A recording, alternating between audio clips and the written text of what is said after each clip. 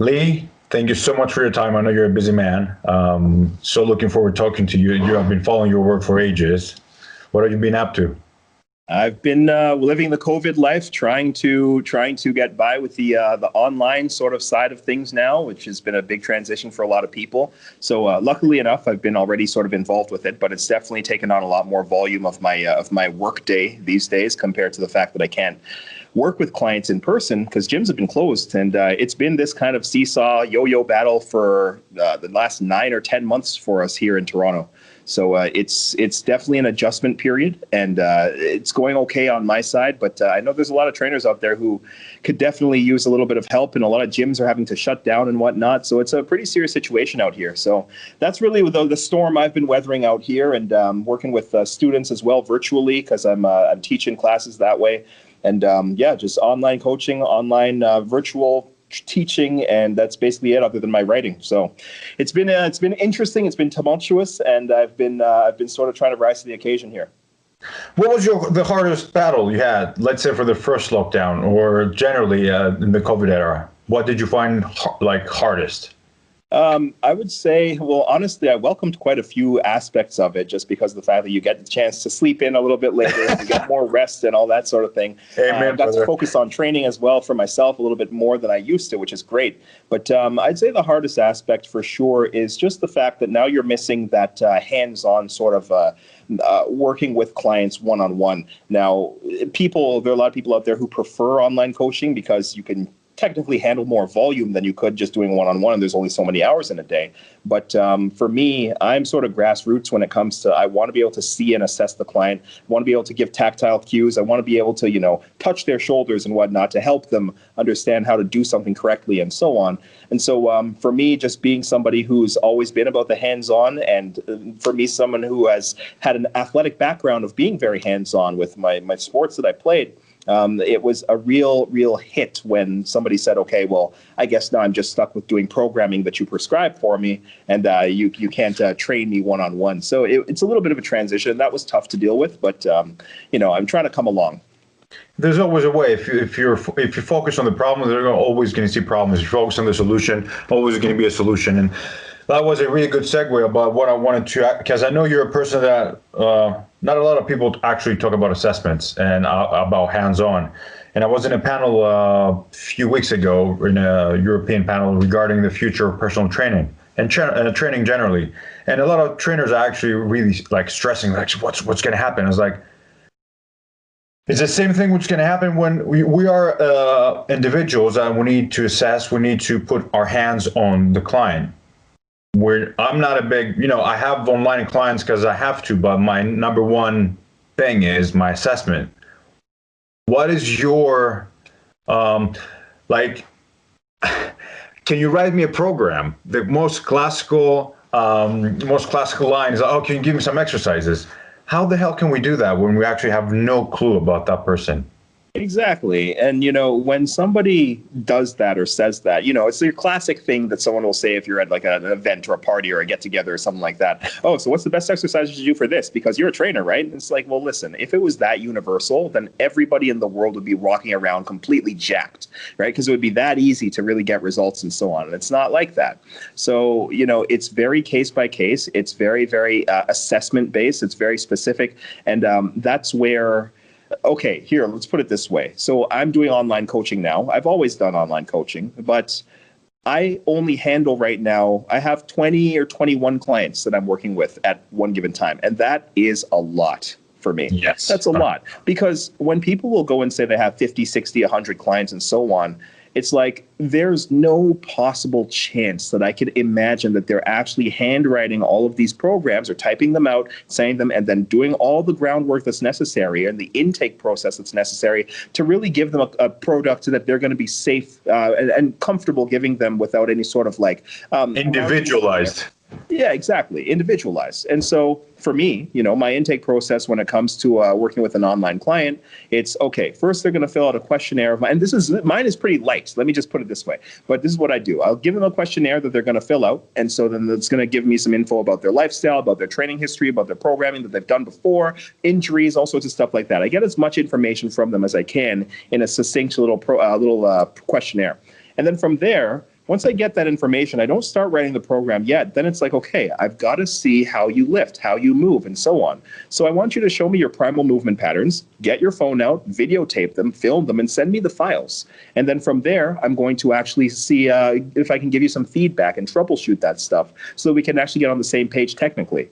And then if I feel like I'm prepared, then I can actually start writing your program based on what I've seen here and based on what your goals are in the questionnaire. So it's a process, right? Exactly. If I'm doing that with somebody who I can't see or touch, imagine how much more thorough it should be if we can see and touch them. Like we got to be able to see them from multiple angles. We got to be able to see if their technique is good. We got to be able to look at different exercises. Me asking to see a squat, deadlift, overhead press, bench press, push up, row, and chin up, that's great. But, in person, I might want to see a cradle walk, a sideline twist, a Spider-Man walk, a squat, a deadlift, 2 types of squats, all kinds of things like that. So, this is sort of the nature of what the industry, in my opinion, should ask for somebody who's a client looking for individualized programming. And the cookie cutter thing where it's like, okay, I'm going to take this internet program that I just found on whatever.com and I'm going to do it. It might get you some results, but you have to understand that you are, like you said, if you're not assessing, then you're guessing, right? Exactly. And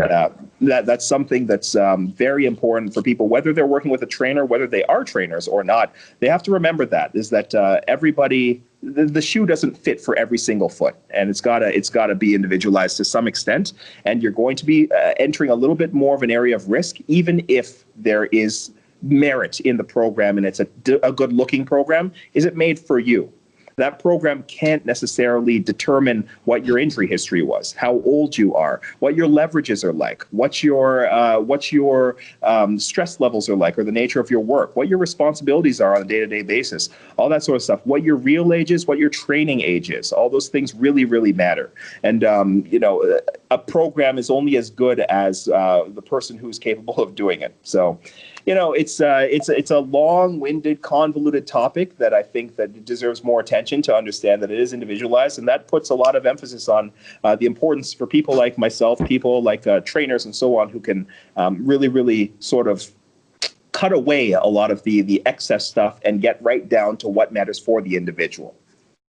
That's really important because that's the problem everybody gets to when they find a program that said, oh, why would I pay you X amount of money when I can get this app and do that easily? And I said, well, you're not paying me for my time or my program, you're paying me for what I know, generally.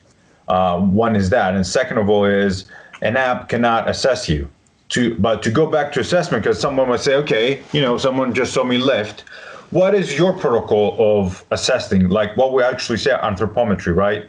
Being able to, first of all, we're not a perfect machine. I'm against. I hate the word perfect. I've worked the past 6-7 years in cadavers, a couple of years now teaching in cadaver labs, and nothing is perfect. Right. Maybe in a textbook, but not in the real life. And that's the bridge. That's exactly that gap that needs to be bridged, especially if students of any sort are listening to this and they're interested in getting into, fitness as some kind of a career path. They have to understand that most of this sort of thing is based on educated guess. Lots of it is based on inference. There's nothing that is written in stone. There's always going to be that client who says that they feel they get more calf development once they put bicep curls into their routine, or somebody who's doing hamstring curls and they feel it in their shins. Like, there are things that we can't completely explain, and that's going to vary from person to person. On that note, when it comes to perfect symmetry and perfect balance and all that sort of stuff, like you're referring to, there's no such thing. And there's going to be stuff where, okay, your stance might be off just by a little bit for your perfect squat compared to someone else. Someone might be able to squat this way versus squatting this way with their feet. You know, there are so many different things, and no two bodies are going to fit the same way. No two bodies are identical to one another, right? We can get into it about the acetabulae and talk about hip anatomy and all sorts of actual physical construction of the body, or we could just get into it in terms of, from an individual basis, what kind of compensations based on whatever it is, this rotation through here or a little bit more extension through here or whatnot, is going to promote the best looking and the best quality and the most pain-free movement pattern for someone, less injurious stuff, of course. So this it's really got to be sort of played into. We got to play that into the picture when we're talking about assessing somebody or when we're giving somebody an assessment. And so for me, I take things pretty simply. I like to look at things kind of backwards in order for me to get the good idea of what I want to sort of strip away and what I want to troubleshoot. So if someone comes to me and says, okay, Lee, I'm a brand new client of yours. I've been lifting a little bit or whatever. I want to start training with you. Say, okay, cool. First session, I'm going to go through your primal movement patterns. I'll look at your squat, your deadlift, your overhead press, given you're familiar with all these movements, right? Squat, deadlift, overhead press, your chin up, your row, your push-up pattern, bench press even. I'll look at all that stuff, all the different movement patterns, horizontal and vertical pushes and pulls. When I see that, it doesn't mean that I'm going to load 300 on all those lifts. It means that I'm going to go through maybe a goblet squat pattern. Maybe I'll go through an empty bar overhead press, etc. And I'm going to see what the finished product looks like. And if I see dysfunction in that level where this is the major movement you're having problems with, well, then we start stripping away. Now I'm going to start looking at thoracic. I'm going to start looking at rotation. I'm going to start looking at your shoulder mobility, your AC joint construction, and whether or not that's blocking your shoulder mobility. And I start stripping away and start seeing whether or not this movement is poor because of the quality of the technique, or is it something else, right? And so this is sort of the approach that I'll use for all those kinds of movements. If goblet squat doesn't look that great or so on, then I might start going into single leg work. I might start going into some supine work so that you're doing things from the ground and so on. Look at your core, look at your abdominals, look at your glutes and so on, whether or not that stuff is firing. Take a look at pelvic balance and so on. So I kind of like working backwards, and so it doesn't take too much crazy elaborate stuff. And, it doesn't resonate too well with me when people really try to go through this like 10 million point assessment with things rather than just taking things very simply and helping them perform well based on their body type, and based on what limitations and restrictions they might have and what needs that they might have as individuals, so that we can help them move pain-free and move well and be strong while they do it. That's really important we get, as you said, limitations, because that's why I find really like, I go to a gym and I see some trainers and like, oh, you need to go a bit lower and squat a bit lower. And you're like, this guy would never get to that point structurally. Right. You know what I mean? Like, and you see that all the time. If it's not ass to grass, it doesn't count. And you're like, well, there are some limitations. As we said before, we're not going to talk about hip anatomy, or femur length, or there's so many different variables. Yes, you can assess and see if the person is flexible, mobile enough, and that's would be my other question. What about flexibility? What about mobility? I've seen really nice articles you wrote about it, and what's the case? So for flexibility and mobility, I think that they're both super duper important, first of all. And I am a huge proponent, especially as a trainer sort of starts getting advanced in years. When they spend a lot of time under the iron and whatnot, those two factors should raise in importance. So they're almost meeting the amount that strength and resistance training and all that stuff sort of has in terms of its level of importance to your programming, to your entire day-to-day. So sometimes there's a lot of emphasis towards strength training and pushing PRs and getting to the next level of strength and breaking plateaus and whatnot. Well, the very plateaus you have might be because of limitations in your mobility and flexibility.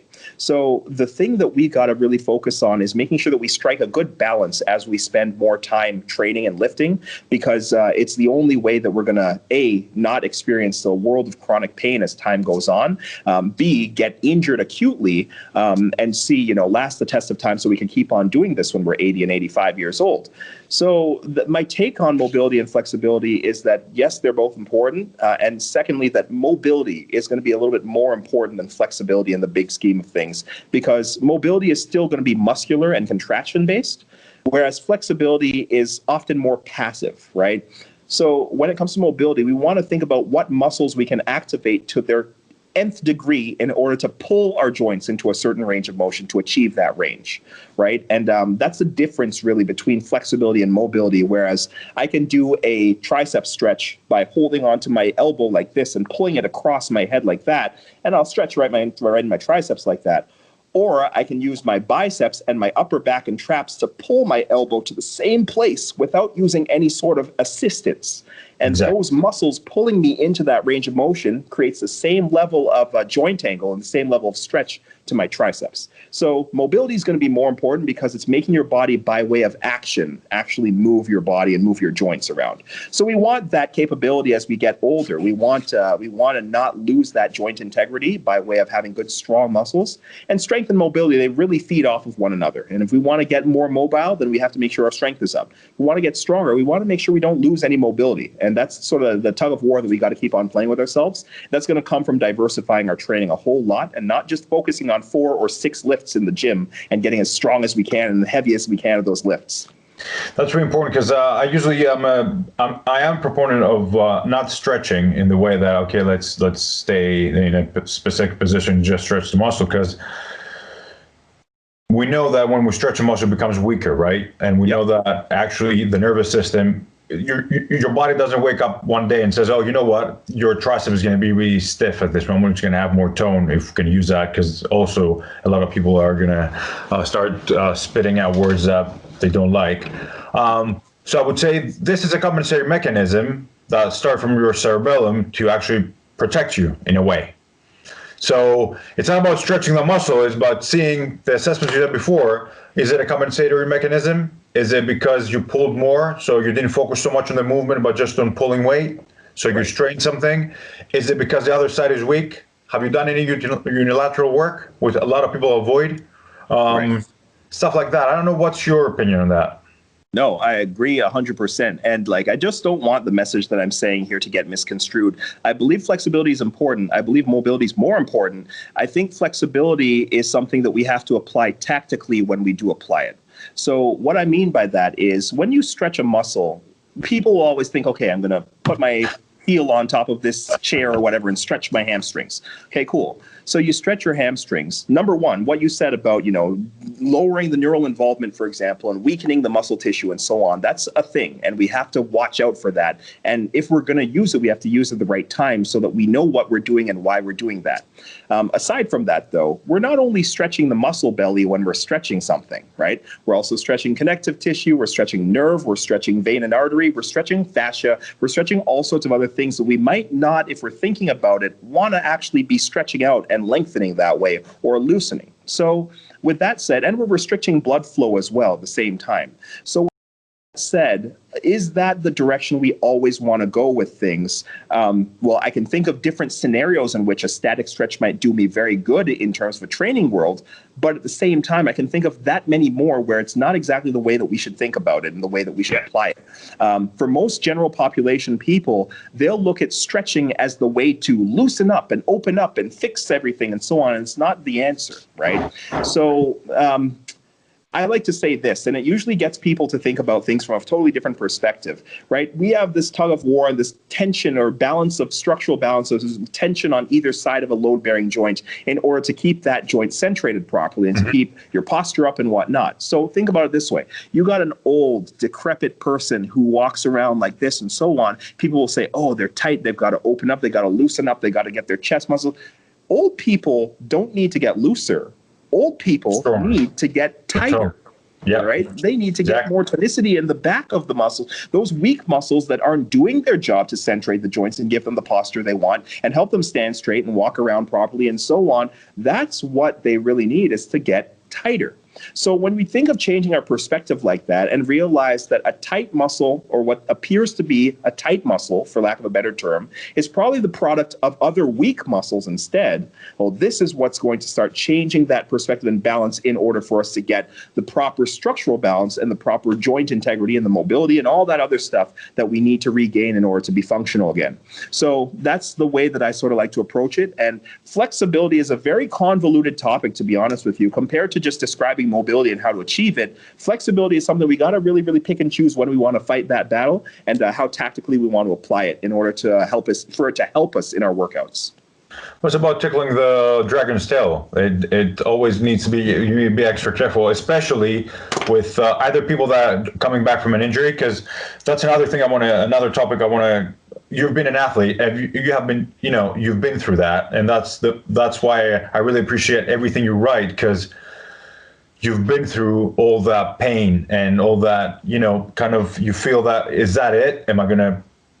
That's my career, or I'm not gonna be an athlete anymore. But I always say that when you come back from an injury, you're a different biological person.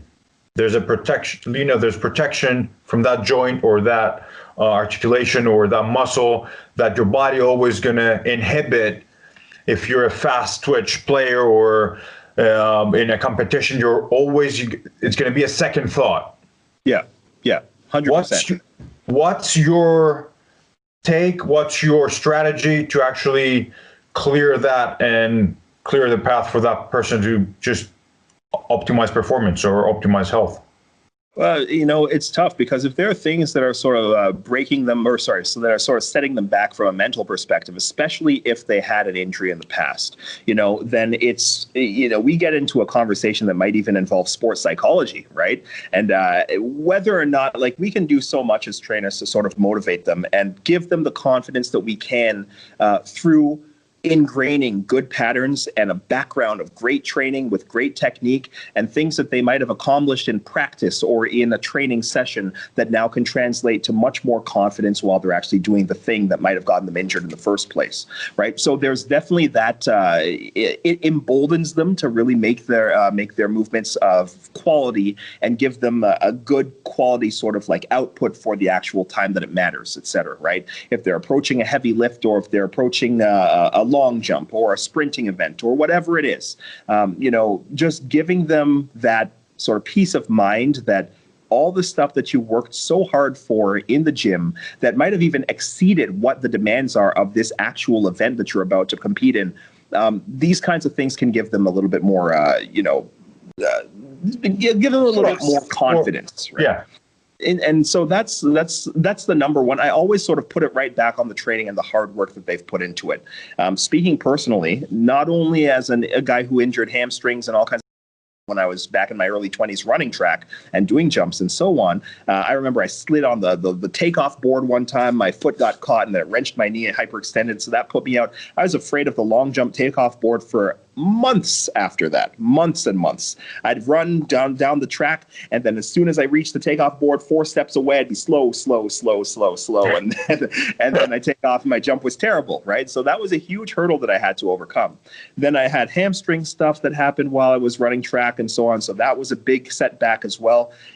Fast forward to well after I stopped running and well into my career as a trainer, I had one of the most devastating knee injuries that you could possibly imagine to both of my knees. And so there was a huge comeback story that was involved with that, and put me in a wheelchair, completely immobilized for months. So that those kind of hurdles, anecdotally, I can speak from personal experience when I know what it's like for someone to be sidelined or to be afraid of trying that next PR or trying that next heavy lift or going back into strength training or doing this thing that might be actually compromising the area that is tender for you right now, right? It's very sensitive stuff.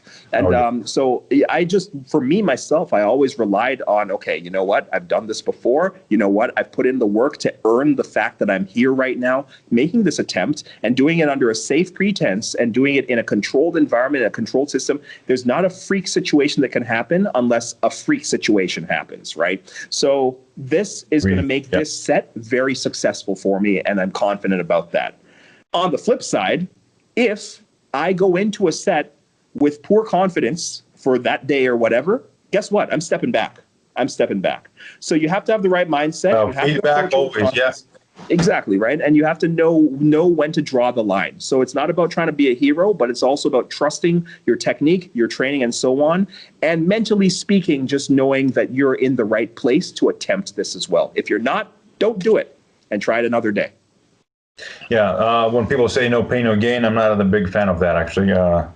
It's all about, I will never forget that. I used to had a mentor. He was one of the most well-decorated Olympic lifters and coaching weightlifters in Greece. And I remember one Olympic lifter went to grab the bar and he said, "Step back."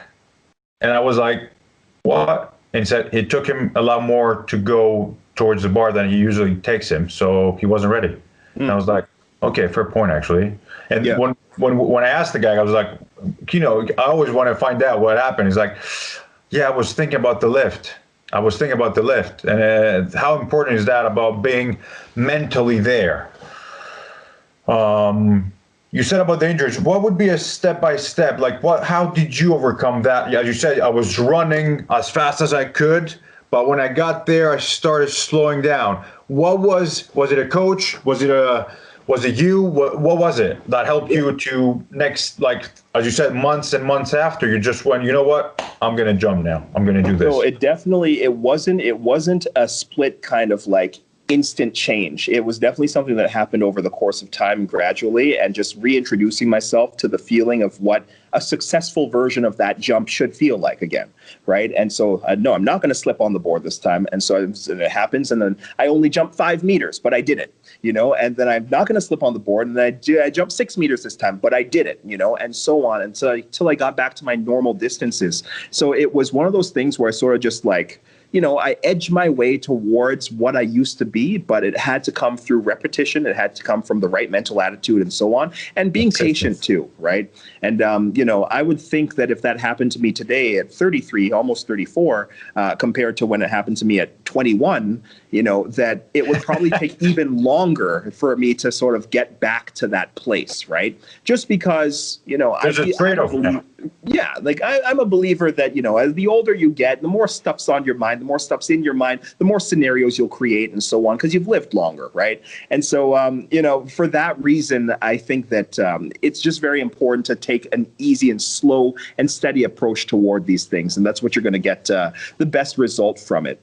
On that note as well, I'll tell you something, is that in the gym, I'll say this, I have a little rule for myself where I don't, and I'm not a big power lifter or strong, like I'm not about that really, but if I am training really heavy and I am attempting a PR, a max effort, I want to lift the most that I've lifted in my life or whatever for a given lift in a certain workout, I'm going to make sure that workout happens at the gym that I'm most comfortable at, with the space in that squat cage that I'm the most comfortable at, with my favorite bar, in my favorite outfit when I squat in, with my best shoes on, with my good shoes on, all the stuff, And it doesn't have to get into superstitious stuff at all. It's just you have to be in your comfort zone on every level possible, right? So I'm not going to go to, the LA Fitness downtown Toronto or something like that I'm only going to get a guest pass at for the day and try to squat 435. Like, that's not going to go home. Right? Exactly. I got to be in my comfortable habitat, man. And so, find that bar, find that rack, find that positioning that you like, all that stuff. And then it's going to help with that environment. It's sort of like the example that you gave with the Olympic weightlifter, and how you could tell, the person could tell that he didn't have his mind in it quite yet. He was thinking about too much, right? You want to have this sort of position right here where you're kind of like this, and you're even keel, and you're ready to do what you got to do, and there's no distractions that are coming in around you. And that's what's going to give you the best performance, at least in my experience. So I really encourage that kind of thinking for a lot of people out there.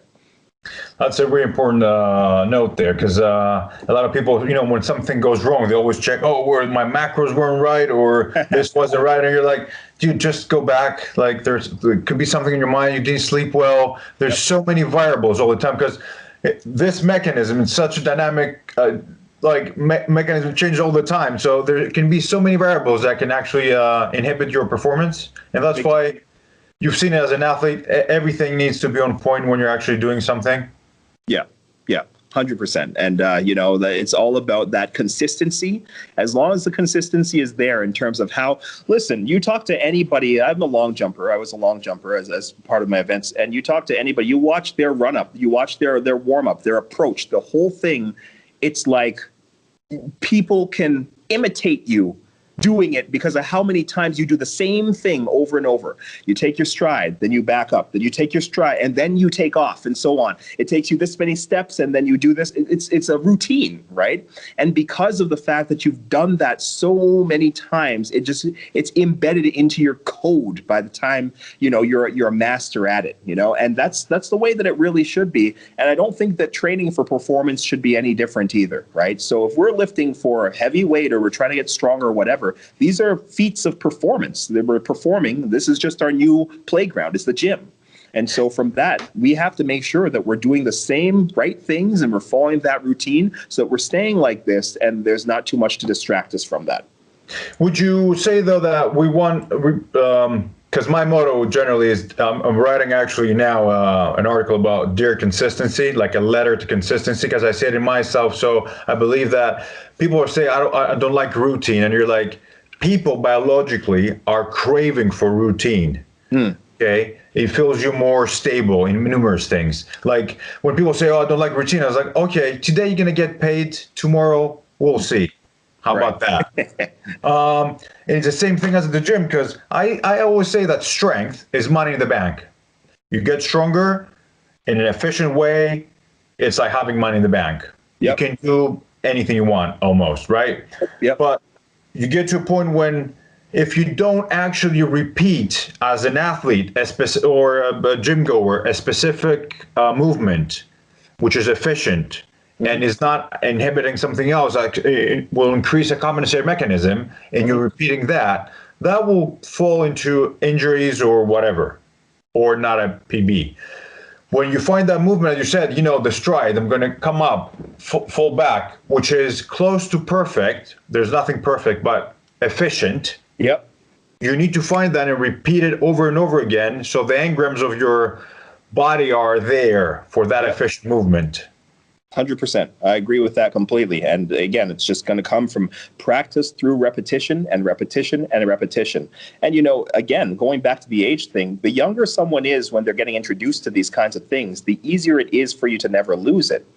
If you're returning, like if I was to go back to the track and I get out there and I do some sprint work and so on for conditioning and stuff, but if I was to go back to the track and try to really duplicate all that stuff, it would probably be harder for me to re-catch it or catch on to the groove that I was in way back then. There's a lot of things. You've practiced a million other movements by this point. You've spent time away from it, and there's going to be elements of the deep coordination, that deep sort of neuromuscular coordination and kinesthetic awareness that you had that you don't have anymore. And it's about getting it back and building it back.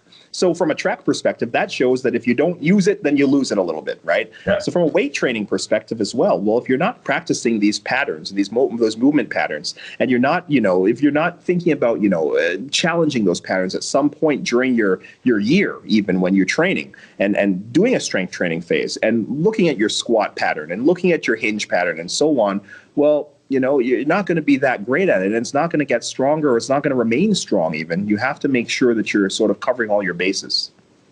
And we had a chat the other day, and I love when you write, and you're a really gifted writer and a gifted coach, because you can see that we've got coaches and we've got entertainers using all the nice gadgets and garments and whatever. I'm an old school, go back to the basics. When you get the basics right, okay, let's try something different. But again, around the basics. What's your case now? What's something that you actually don't really like from how things are evolving in a way? Are we talking about products here, or are we talking about something else? I don't want to go to products, because I think demons are going to start coming out of my mouth, because if I hear another person wants to squat on a Bosu ball, I think I'm going to blow my head out, it's... So I think that, first of all, products, like there's always going to be a new fitness gimmicky kind of product that's out there. So we know that already. Here's the thing. As far as strength and conditioning world goes, it's funny, I'm wearing a T Nation shirt right now. I wrote an article for T Nation, or I was asked to contribute to an article for T Nation that was talking about the most overrated fitness trends that were existing in fitness as we know it. And so everybody said their thing, maybe the core set sort of thing, and, blood flow restriction training, and how people don't really think there's anything use to that. Some people said dietary stuff as well, and different trendy fad-based diets. My answer was actually strength training. And here's why. The reason why is because strength training, or the strength and conditioning world, seems to place a whole lot more of an emphasis on the strength part of that, even though there's two different facets to it. And so the conditioning aspect and the idea of diversifying training, for all the things we've really spoken about for the last 40 minutes here, it's put lower on the list of importance when it shouldn't be. Strength training, there are 11 aspects of fitness, health and skill related fitness. Strength is one of those aspects. Agility, balance, coordination, power, speed, reaction time, you name it. All those other things need to get trained in some capacity in order for us to be a well-rounded, healthy, and fit person. That includes body composition as well. That includes cardiorespiratory capacity.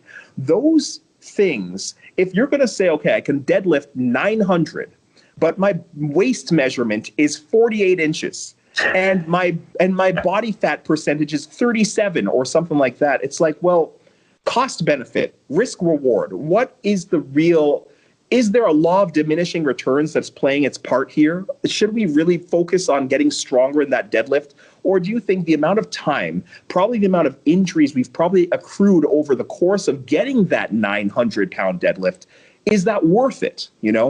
How much less functional in life, or less capable, or how much less longevity would you get if you could only deadlift 400 pounds, but you could do this, and this, and this at the same time as well in other areas of fitness? Because that 900-pound deadlifter with a 37% body fat and a 48-inch waist, well, yeah, they can deadlift the 900, but tell them to jog 1 mile and see what happens, right? So ask them what their joints feel like on a day-to-day basis. We have to play the game the proper way and realize that only strength training is not the way to go here. It's important. It might even be the most important, but it's not the only thing.